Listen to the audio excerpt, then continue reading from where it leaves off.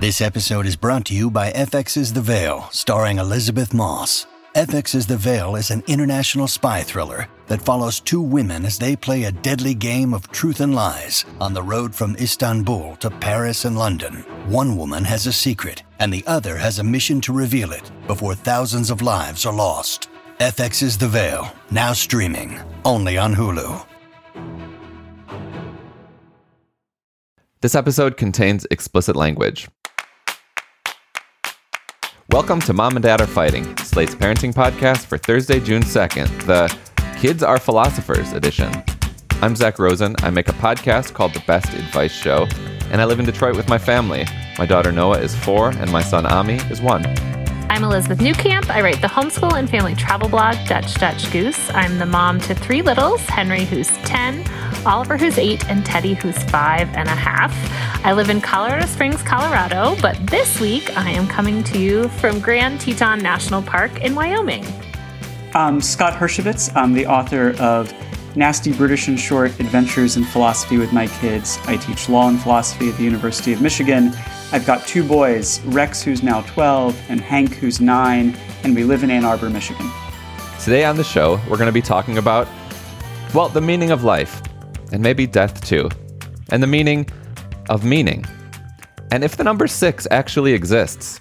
Oh, and the nature of truth too, and why your kids, as they are now, are very good philosophers, probably better than you and I. And who better to reckon with these heady topics than an actual philosopher? And full disclosure, his brother happens to be Elizabeth's dad's former law partner, but that is not why we booked him. It was a total coincidence, we swear. A happy accident. I'm not sure what that Very makes us. accident. My brother is your I know. dad's former, so I think we're like third cousins twice removed or something. Yeah, exactly. Yes. Post removed LLP. Yeah. For Slate Plus, graduation season is in full swing, and while none of us have kids at graduation age, we thought we'd do some throwback triumphs and fails. Here's a sneak peek of what you'll hear if you have Slate Plus. So I do think I got that degree, but You only think you did, you're yeah. not sure. But no. So that was the fail. But actually, I thought I learned like a super important life lesson at my high school graduation. If you want a weekly bonus segment from us and your other Slate favorites, consider signing up for Slate Plus. You'll also get to listen ad-free and get unlimited access to Slate's website. To sign up now, go to slate.com/momanddadplus. Again, that's slate.com/momanddadplus. All right, before we jump into this week's interview with Scott, we wanted to dive into our mailbag and share this letter. Dear Mom and Dad, a recent episode of the podcast really struck a chord with me. The letter writer was weighing the decision to quit her job and focus more on her family, and she was really struggling with the identity crisis that comes with leaving your work self behind, even if temporarily. I've been in the same struggle lately. I've been longing to quit my job that has shifted over the past 7 years into something that really no longer fits my values and passions. My heart knows that I'm ready to refocus my priorities to be more present for my family, but my head had troubles grasping who I would be if I wasn't working outside the home. Something Elizabeth said about thinking about your life in phases, like the 9 lives of a cat, really resonated with me. Very few things in life are permanent, and so one day after my 40th birthday, I turned in my resignation. I'm working on being okay with not knowing exactly what this new phase will hold or how long it will last, only knowing that this is what's right for us right now. So thank you for the reminder to listen to my heart when my head wants to overthink it. Sincerely, newly jobless in Texas. If you ever have any thoughts, suggestions, or advice of your own, we are all ears. Send us an email at momanddad@slate.com or send us a voice memo and we may play it on the show. We're going to take a quick break, and when we come back, I'm going to talk to Scott about his book.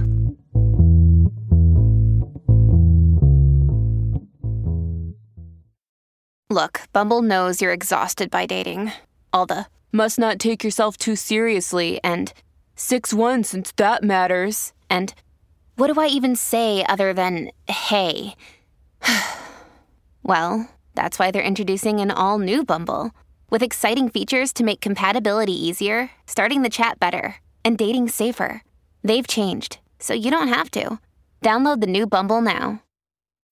When you need mealtime inspiration, it's worth shopping Kroger, where you'll find over 30,000 mouth-watering choices that excite your inner foodie. And no matter what tasty choice you make, you'll enjoy our everyday low prices, plus extra ways to save, like digital coupons worth over $600 each week. You can also save up to $1 off per gallon at the pump with fuel points. More savings and more inspiring flavors make shopping Kroger worth it every time. Kroger, fresh for everyone. Fuel restrictions apply. All right, we are back, and I'm excited to interview Scott Hershowitz. So, Scott, you wrote this new book, which is essentially a guide through so many of the big questions in life and like topics in philosophy. And it's through the lens of how these things have come up with you at home with your two boys. So tell me, when did you notice that your kids were philosophers? So it kind of went in stages, right? Which is to say, like really early on, maybe when my kids were like 1 or 2, certainly by the time they were 3, I noticed that they were doing things that were philosophically interesting, even if they weren't yet philosophers themselves. So some of the stories in the book are about our early attempts to sort of punish Rex and correct bad behavior, and which went awry in like really amusing ways. They were completely unsuccessful. And I would take these things back to my philosophy of law classes and tell my students what had happened and ask them what I could have done differently and what our aim should be, say, in trying to punish our kids. Or they'd challenge my authority. By the time Rex was 3, he was saying, "You're not the boss of me." And I thought, well, yeah, I am. But it's really hard to explain why. It's especially hard to explain to a 3-year-old why. And so I'd take that to my class too and say, am I the boss of him? What is authority? When do people have it? Stage 1 was they were just philosophically interesting creatures. But then they really started to do philosophy on their own. So when Rex was 4 one night at dinner, he said, "I wonder if I'm dreaming my entire life."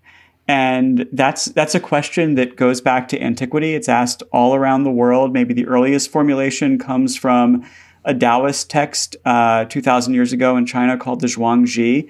More famous in more recent times, Descartes asked the same question. And we had really really phenomenal conversations, Rex and I, about whether he was dreaming his entire life. When he was 4, we had conversations about God, and just like, so definitely by the time they're 3 or 4, they're asking the big questions themselves and struggling to answer them. So often we're teaching our kids something, like they're asking us a question and we're kind of explaining how or why. But when it comes to philosophy, they often have questions that, I definitely don't know the answers to, and they challenge our own understanding of the universe. And so what is it about this dynamic of, not having answers? Why is that intoxicating to you as a human being? So I think talking to kids about philosophy can create a different kind of dynamic than you often have in your relationship with kids, whether you're a parent or a teacher. Often you're in the role of authority. Maybe you're in the role of an authority telling them what to do or telling them what to think. But if they're asking a question like, what are our lives for? Or does God exist? Or how big is the universe? Chances are you don't know the answer either. You might have views, right? Ideas, but you're not going to be sure about what the answers are. And maybe you're really unsure. And so that creates the opportunity to have a kind of collaborative conversation with your kid, to treat your kid as equals. Sort of the philosopher who is best known for work with kids is this guy, Gareth Matthews, who would go into schools and talk to kids about philosophy and collected lots of stories from parents about the questions their kids would ask and the conversations that they would have. And he said that that these conversations can be genuinely collaborative because you're each bringing something different to the table. You know more about the world and you're a more disciplined and rigorous thinker, but your kid is more creative than you, and they're more open-minded than you. They're going to challenge things that you're taking for granted. And so there's really an opportunity to work together, and I think that's super cool. You're right. It may be part of what it is to grow up is to stop doing philosophy and to start doing something more practical. And what do you say? It's like at 8 or 9 or something that our culture kind of says like, all right, enough with these big questions. Let's let's kind of buckle down here. The thing I say immediately after that, which is to say, like, if that's true, then I never fully grown up, which will come as a surprise to no one who knows me. I kind of got stuck with the questions that little kids have got. But yeah, like the research suggests that between, say, ages 3 and 8, kids are spontaneously interested in philosophy and they're raising philosophical questions on their own. They start to slow down around 8 or 9. And it's actually really important. You can still prompt these philosophical conversations and kids will still take them up and they'll take them up with enthusiasm, but they don't raise them quite as often as on their own. And I think there's a couple things going on there. One is that, as you say, like their attention shifting elsewhere, like they're becoming more interested in like the social world. They're developing a sense of what other people think of them. They're negotiating like social status and social hierarchies as they get into middle school. And that takes a lot of their time and attention. It also gives them a kind of reluctance to seem silly or to be wrong. And so I think they're still probably having some of those big questions and big thoughts, but they're keeping a lot more of them to themselves. So I tell this story in the book of Rex when he was 7. Like had an argument for me. He thought the universe was infinite and he thought he could prove it to me. And it was like a super cool argument. He said, like, what if I take a spaceship all the way to the end of the universe and I'm standing right there at the end and then I kind of punch my hand? He said, like, it'll have to go somewhere, right? And I was like, well, I don't know, maybe it just stops. And he's like, well, if it stops, there's something stopping it. So you're not really at the edge yet. And there's all kinds of problems with that argument, but that's an argument with a long history. It goes back to ancient Greek philosophy. The pre-Socratic philosopher named Archytas was at least the first person in recorded history to make that argument. Lucretius made that argument. Isaac Newton was attracted to that argument. So it's super cool that the 7-year-old is just thinking on his own about the size of the universe and comes up with that. But also what I think is interesting is if he was 17 and had that thought, he wouldn't have shared it. He would have gone to Google or just kept it to himself, and I think that's because you don't want to be wrong when you're 17, or you don't want to seem silly for having these sorts of thoughts. That's one of the things I think is really super fun about littler kids. Are there parts of the world or subcultures where, maybe a 17-year-old wouldn't have that self-consciousness, where philosophy is really encouraged beyond, beyond 8-year-olds? Yeah, so my suspicion is that 17-year-olds are probably always kind of anxious about what people think of them. But there are definitely places in the world, and actually most places in the world other than the United States, that encourage philosophical thinking in kids. It's very commonly a part of high school education in lots of other places in the world. And there's even movements here in the United States, but sort of more advanced in other places, to incorporate philosophy into early education. And I think that's really terrific because it can help kids hold on to their natural sense of curiosity. And if the adults in their lives signal to them these questions are important and they're worth thinking about it, and we value thinking deeply, then you can sustain that better, I think. Yeah, what's a practical way for parents to do that? So I think that the most practical way is to signal that you're not just interested in those questions, but you're interested in what your kids have to say about them. So, if my kid asks a big question like, is God real? I'm not just going to share my views. I'm going to say, what do you think? And then take what they think as a conversation stopper, not a conversation starter, right? So if they say, yeah, I think God is real, then I'll want to know, like, oh, well, wait a minute. Like, have you noticed that at the beginning of the Bible, there are two creation stories and they don't seem to fit that well together? What do you think is going on there? Or if they say, I don't think God is real, then I want to know, where do you think the world came from and how do you think it got started? So I think the simplest way to kind of nurture this curiosity is to show that you want to engage not just the issues, but them in a conversation about the issues. Speaking of engaging in a conversation about the issues, Scott, what is a floofer-doofer, and why is it important in grasping our understanding of revenge more fully? Yeah, so I'm still not sure what a floofer-doofer is, but when Hank was 3, he and I were hanging out at home one day. He didn't have school, and we were just like snuggling in bed, and he says to me, yesterday, Caden, a kid in his class, Caden called me a floofer-doofer. And then Kelly, the teacher, came to talk to me. And I said, well, wait a minute, why'd she come to talk to you?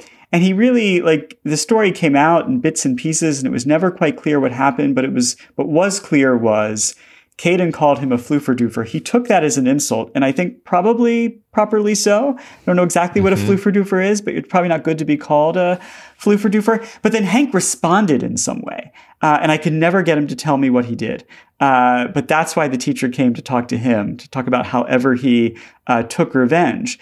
And I figured this out because at some point I said to him, Hank, did you think it was okay to do something mean to Caden because he said something mean to you?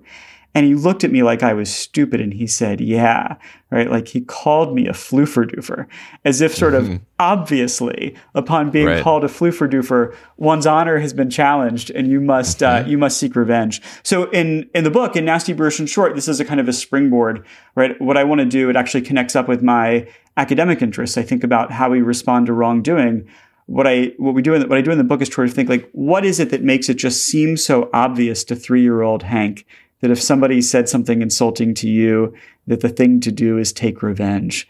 And then once you get a sense of what his interest is in striking back, like what are the other ways you can achieve whatever those interests are without hitting Caden or calling him a floofer-doofer or whatever. It couldn't have been that serious. The school didn't send home an incident report. So I don't think Hank was physically violent. But what are the substitutes for taking revenge is a kind of live question in that chapter and in life in general, I think.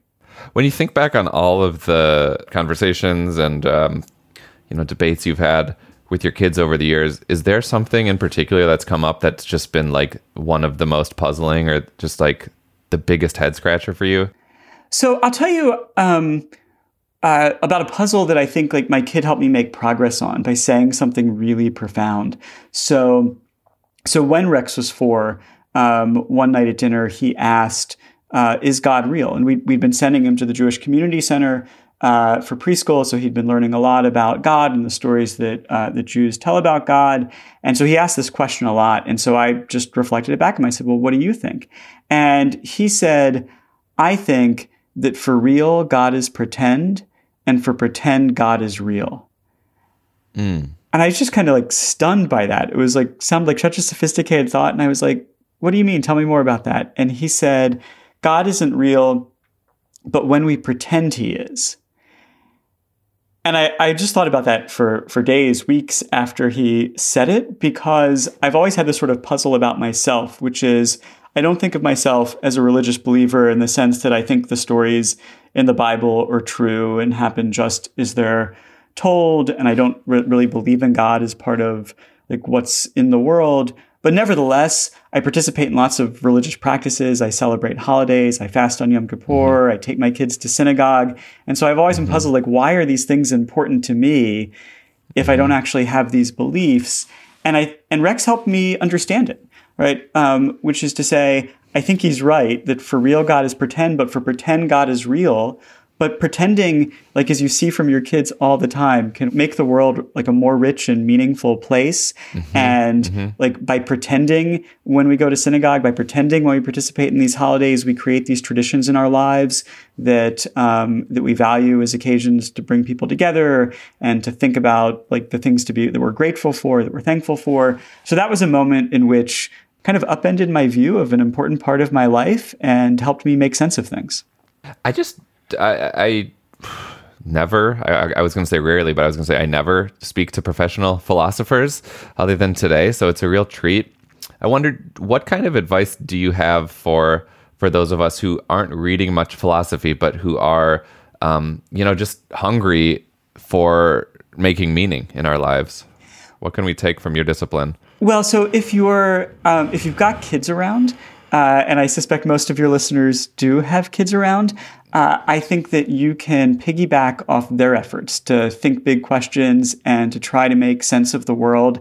And so really, like my ambition for the book is partly to get adults to see kids as the serious thinkers they are and to nurture them and support them, but also really just as much, maybe even more, I want to help adults recapture some of the wonder that kids have. So, when your kid asks a really hard question, or a really weird question, lean into it and try and figure out what they're thinking. One of the things I've loved is, as I was working on this book, is I meet a lot of parents who then share questions their kids would ask. So I met this one mother whose daughter, every night at bedtime, she was 4 years old, was asking, why did the days keep coming? And, and her mother tried like the basic science of like, oh, the earth is rotating, but it wasn't like a science question that was interesting to her. And her mother was like struggling to figure out just what is driving this. Is it anxiety? Like I'm having trouble like taking what the world is throwing at me. Is it uncertainty that like the things in the future are going to be the same as they are now? And so like, I think all kids are just going to ask these questions that come out of left field a little bit, and to take those as kinds of gifts to try and figure out what they're up to and then go on this philosophical adventure with them. I love it. Scott Hershovitz is the author of Nasty, Brutish, and Short, Adventures in Philosophy with My Kids. It's delightful, Scott, and it's very readable. This is not an academic book. This is just a really fun, deeply wise and funny read. So congrats on the release, and listeners, you should check it out. Thanks so much. This was a blast. This podcast is sponsored by Skylight Calendar. Let's be real. Running a household can be exhausting and chaotic. And finding the perfect Mother's Day gift, it's not exactly a no-brainer. Until now. The Skylight Calendar is the best way to organize the family and give everyone, especially mom, some peace of mind to enjoy the things that matter most. The Skylight Calendar is a smart, touchscreen calendar that keeps track of and manages the chores, dinner planning, groceries, and to-dos for the whole family. The Skylight Calendar automatically syncs each family member's digital calendars and displays them all together on one color-coded touchscreen. It even doubles as a digital picture frame, so you can finally share all those special moments that are just sitting on your phone. As a limited-time offer for our listeners, get 15% off your purchase of a Skylight Calendar when you go to skylightcal.com/easy. That's SKYLIGHTCAL.com/easy. Get 15% off your Mother's Day purchase now at skylightcal.com/easy. Talking about money can be so hard, especially when the person you're talking to is still learning how to do long division. That's why Million Bazillion, a Webby-winning podcast from Marketplace, is here to help. I'm Bridget, and with my fellow co-host Ryan, we help teach your little ones about complex topics like bankruptcy, climate change, and why there's so much gold at Fort Knox, and so much more. Listen to Million Bazillion wherever you get your podcasts.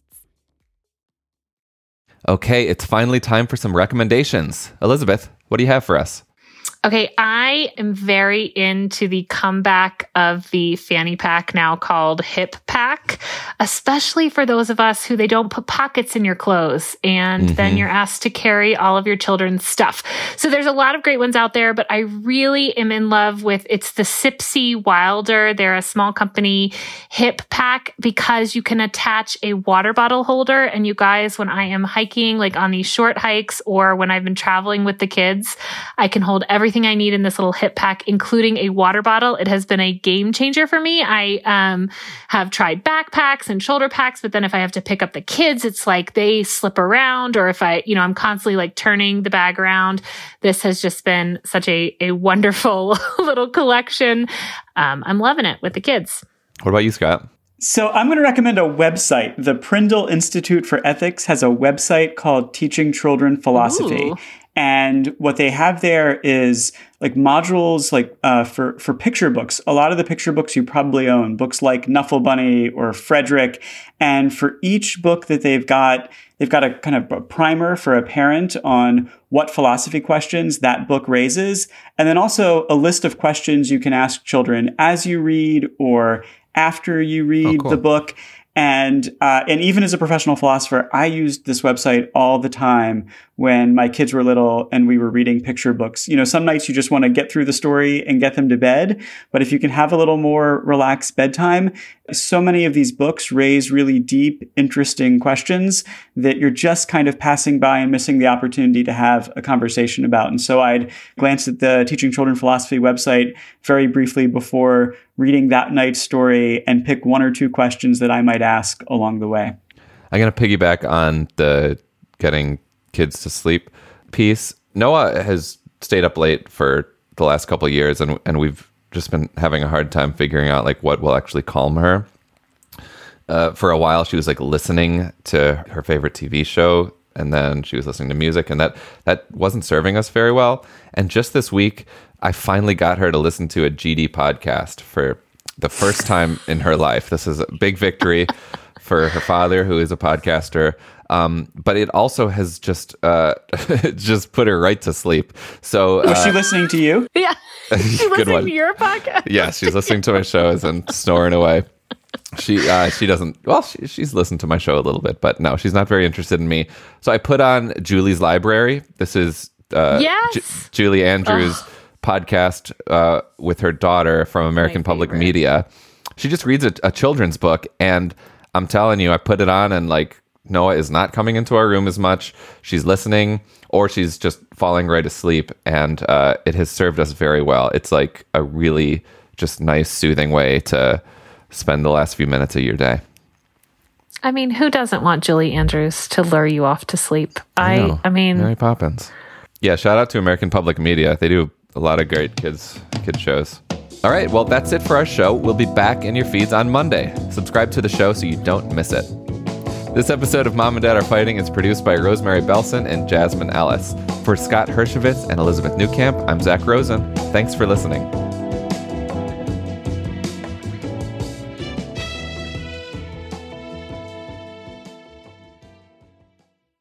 Lucky Land Casino, asking people, what's the weirdest place you've gotten lucky? Lucky? In line at the deli, I guess? Aha, in my dentist's office.